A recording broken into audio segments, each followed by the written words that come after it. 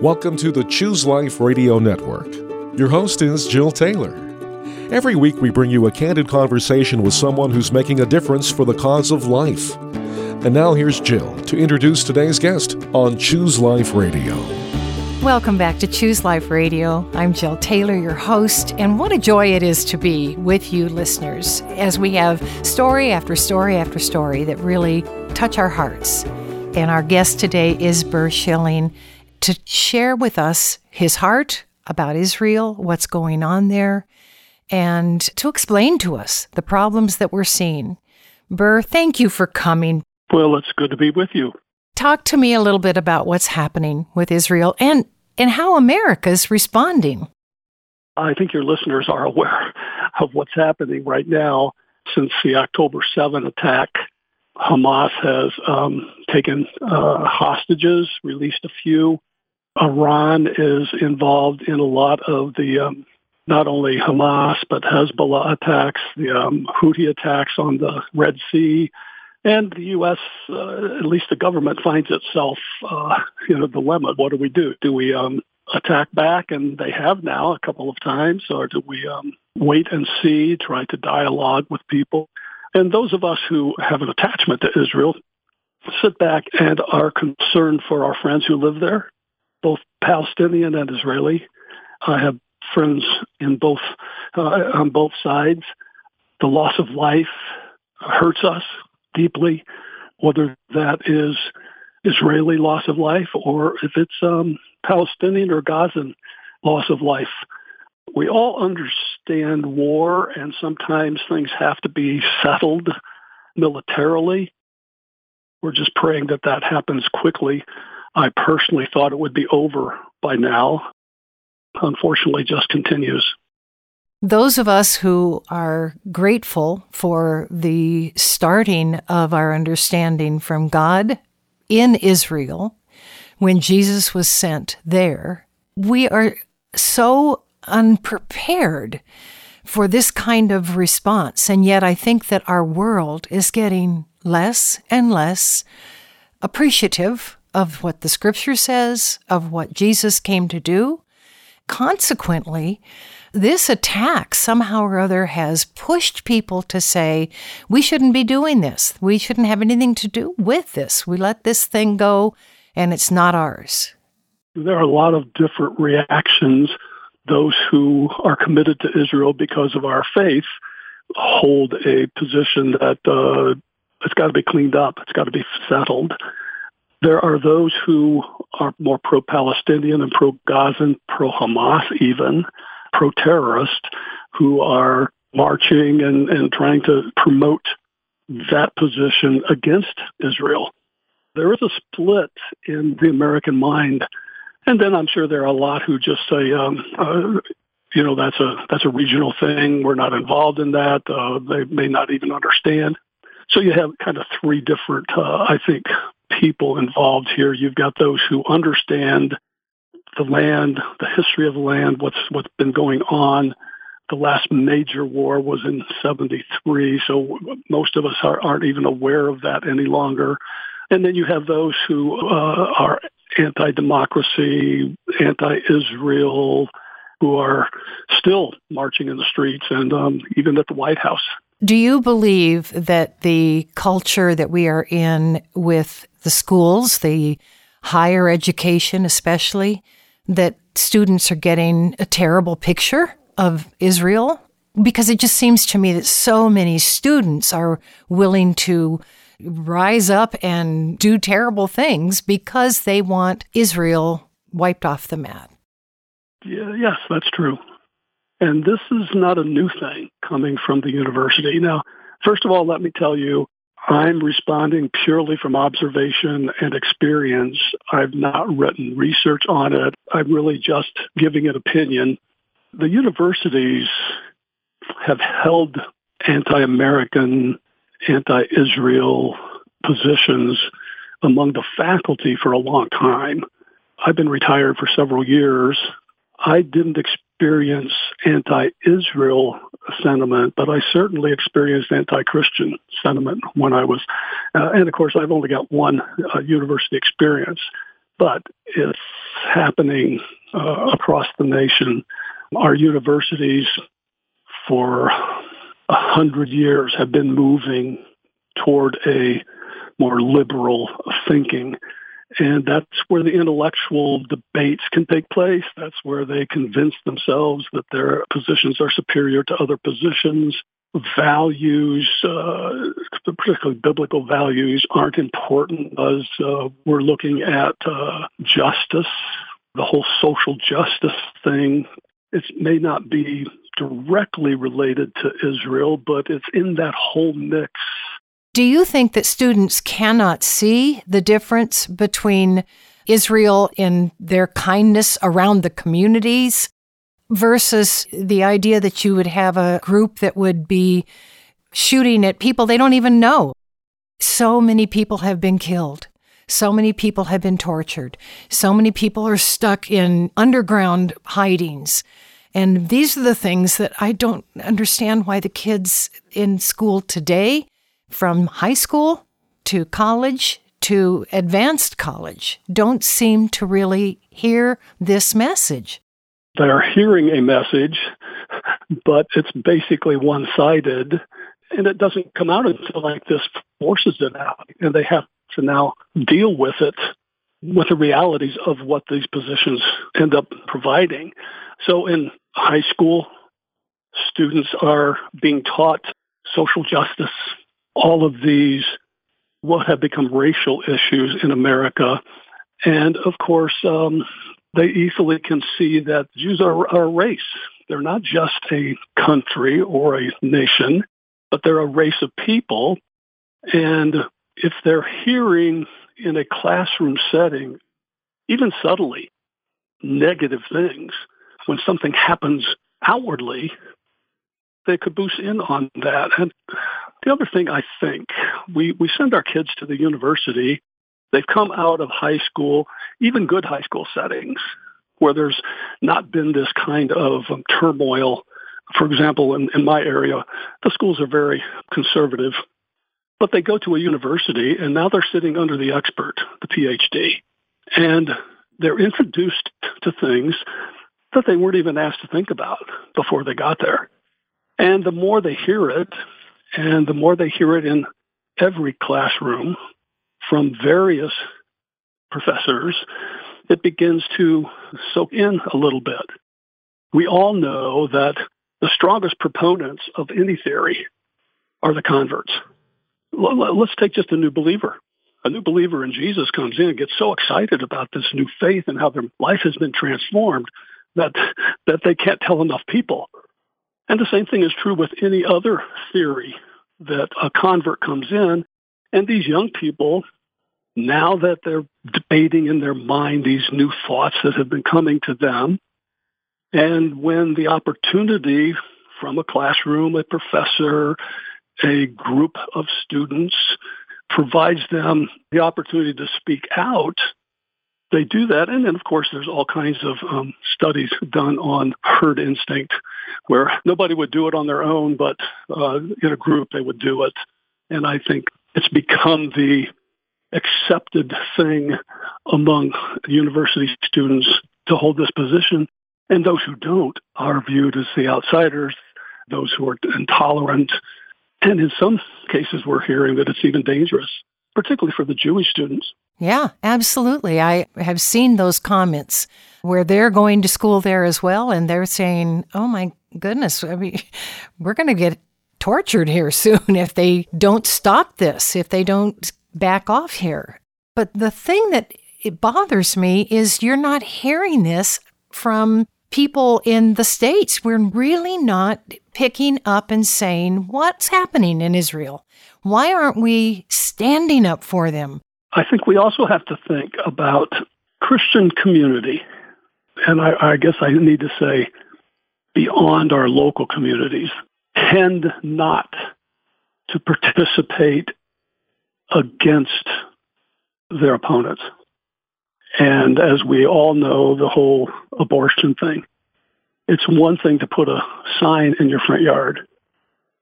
It's another thing to take a position where you might get some reaction. And if we can't do it for the life of an unborn, it's going to be difficult for us to do it for those who live in another country we don't even know. We just know about them. We've heard about God's love for his children, for Israel, that kind of thing, but it's not a reality. Some of us have friends, but many do not. Many are not aware, other than what they see on a few minutes on the news in the evening, if they're even watching the news.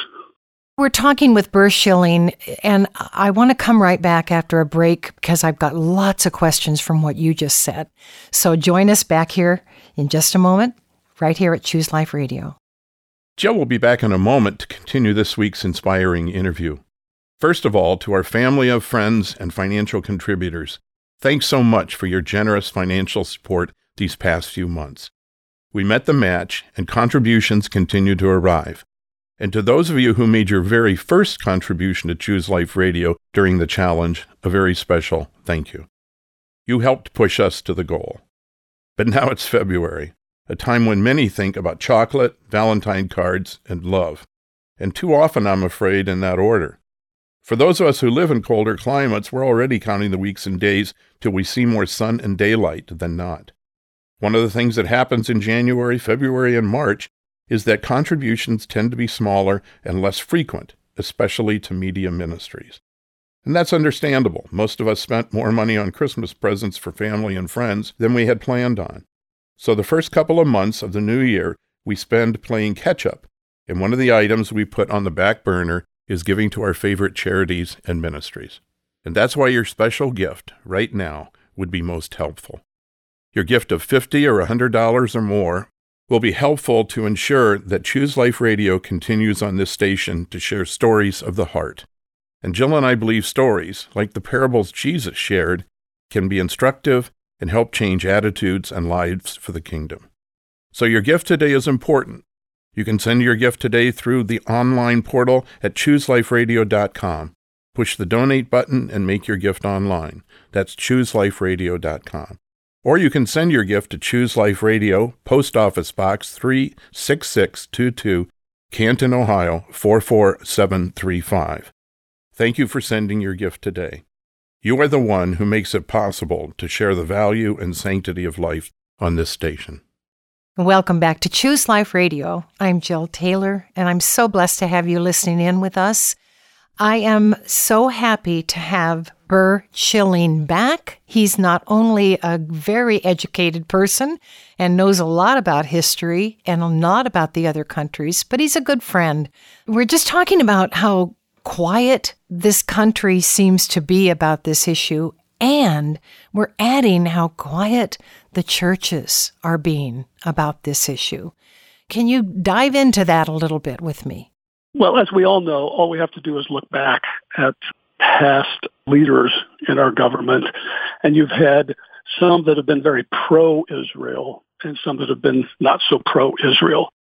So part of the issue has to do with the relationship from the government's perspective on who's in charge, both the Prime Minister of Israel and the President of the United States. And in some cases, those have been very close relationships, lots of dependence upon one another.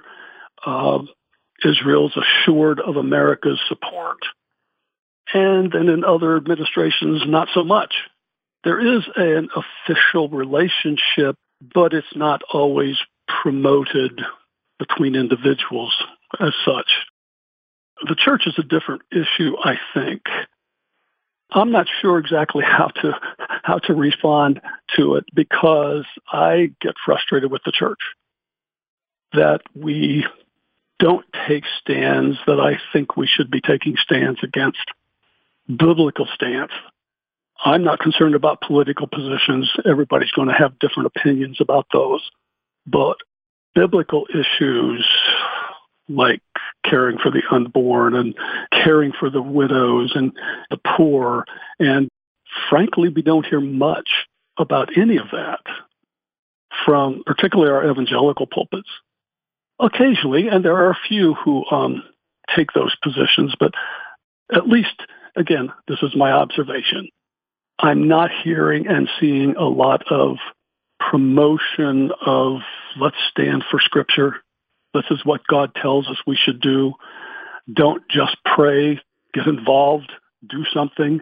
And so when an issue like this comes up where Israel is in jeopardy, we know that we have a relationship with Israel. We know that God loves Israel. We know that we've been taught in Sunday school and church, in sermons, that we have this relationship with Israel. But again, if it doesn't affect my family and my finances, I may pray when I think about it. But for some reason, the selfishness in the church has really embedded itself. And again, this is probably totally unfair to many of the churches because I only know the churches I know. I think the larger the church gets, the harder it is for them to really discern whether they want to make the statements that should be made, because money's involved for churches. Who's giving the most money? Who's supporting the programs that we're doing? And so it becomes convoluted, which it shouldn't be. God never wanted his house to be distracted by these things. In some cases, we have the wrong concept of what we're called to. We've somehow in the American church determined that if we can pay our bills and we can grow the numbers in the congregation, that we somehow now have a voice. We tend to look at success very differently than Scripture looks at success. As we build, there's less need to speak out because, like you say, we've become comfortable with the income, we've become comfortable with the workers, the volunteers, and we have our outreaches to the communities. But when it comes to major biblical issues, we rely on the government to do those things.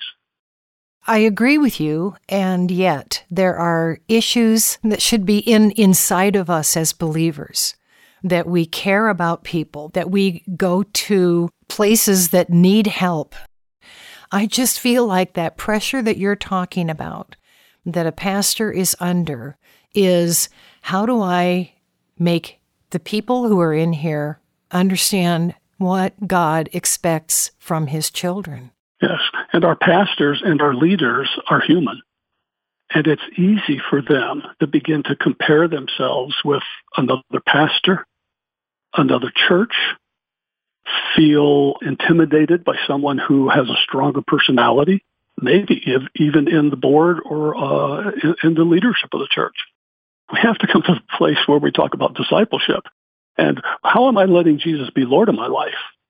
And dealing with my own selfishness and realizing because someone has talents that I don't have, God can use those talents alongside my talents. And it's not a threat to my talents. And so I think once the church reaches a certain size, we just kind of maintain. It's easy to maintain because we don't have the big, I don't want to say fights, we don't have the big issues that we had when we were smaller trying to grow. And of course, Israel's halfway around the world. That's we read about it, we hear about it, but it's not the community down the street where the people are starving and we can feed them. I so appreciate what you say. And one of the things that I'm finding in our relationship, Howard and me, is that arguments are a little easier to have right now.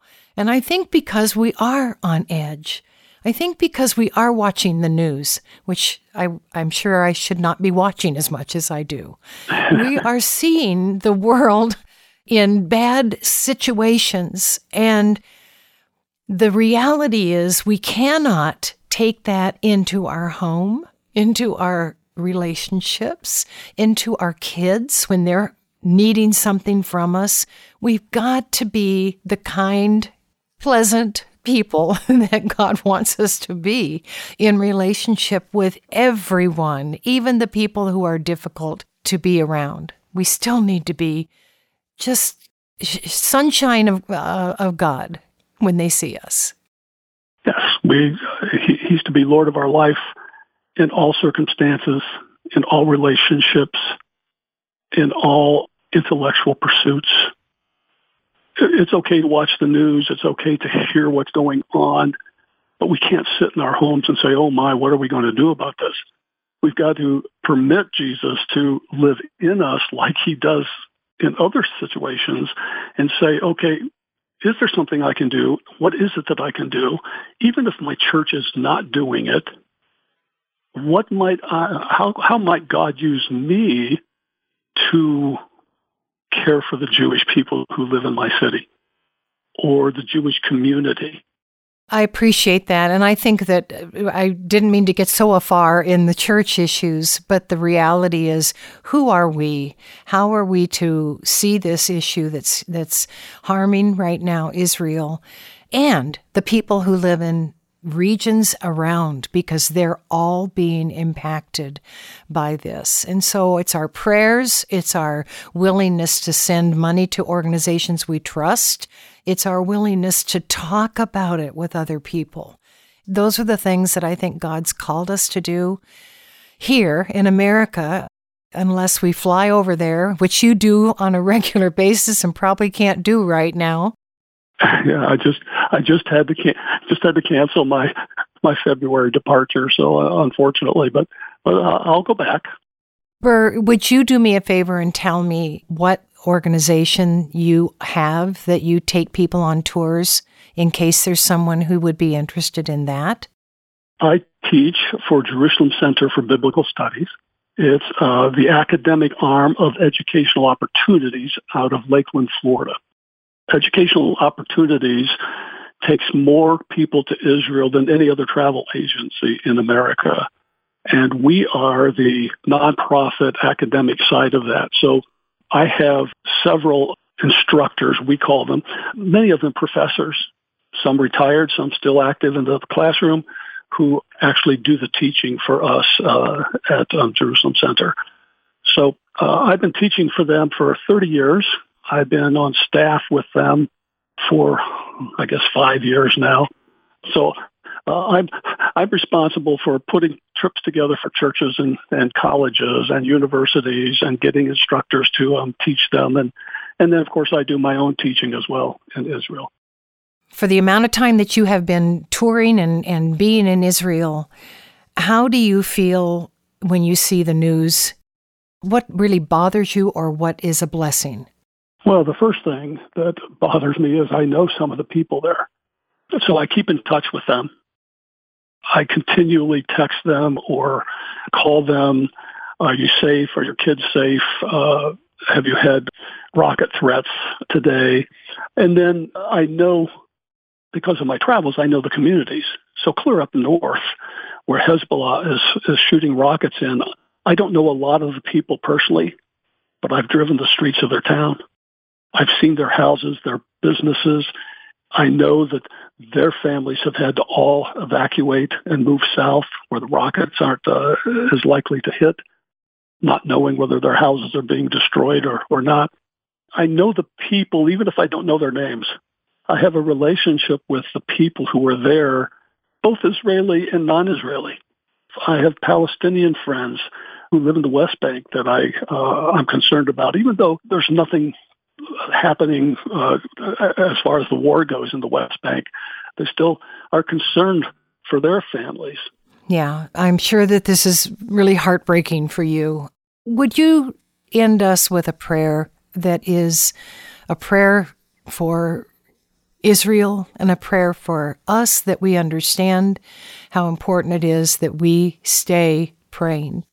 I would love to.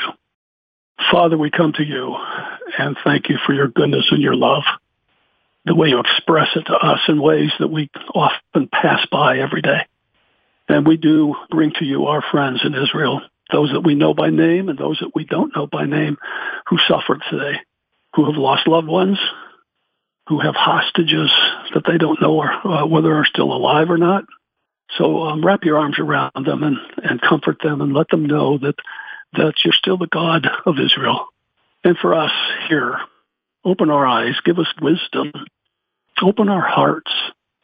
May we find a place in our hearts that could love people we don't know, that we only know maybe by the name of their country, but who need a touch from you. I pray for those in Gaza who are in danger. I pray that you protect the innocent, that you be with the families who have lost their loved ones. And Lord, this is a tragic, tragic thing. And so we just pray that it ends soon, that you will be glorified and honored in it all. Sometimes that's hard for us to think about how you honor God in war. But we know that you love Israel, you love the people, you love Gazans, you love Hamas. Jesus died for them all. And I just pray that Jesus be glorified. And it's his name I pray. Thank you. Thank you for the prayer. Thank you for the wonderful interview. And Bur Shilling, I thank you for your heart. I'm Jill Taylor, and I'm really looking forward to seeing you again next week on Choose Life Radio. The preceding program was sponsored by the Choose Life Radio Network of Canton, Ohio.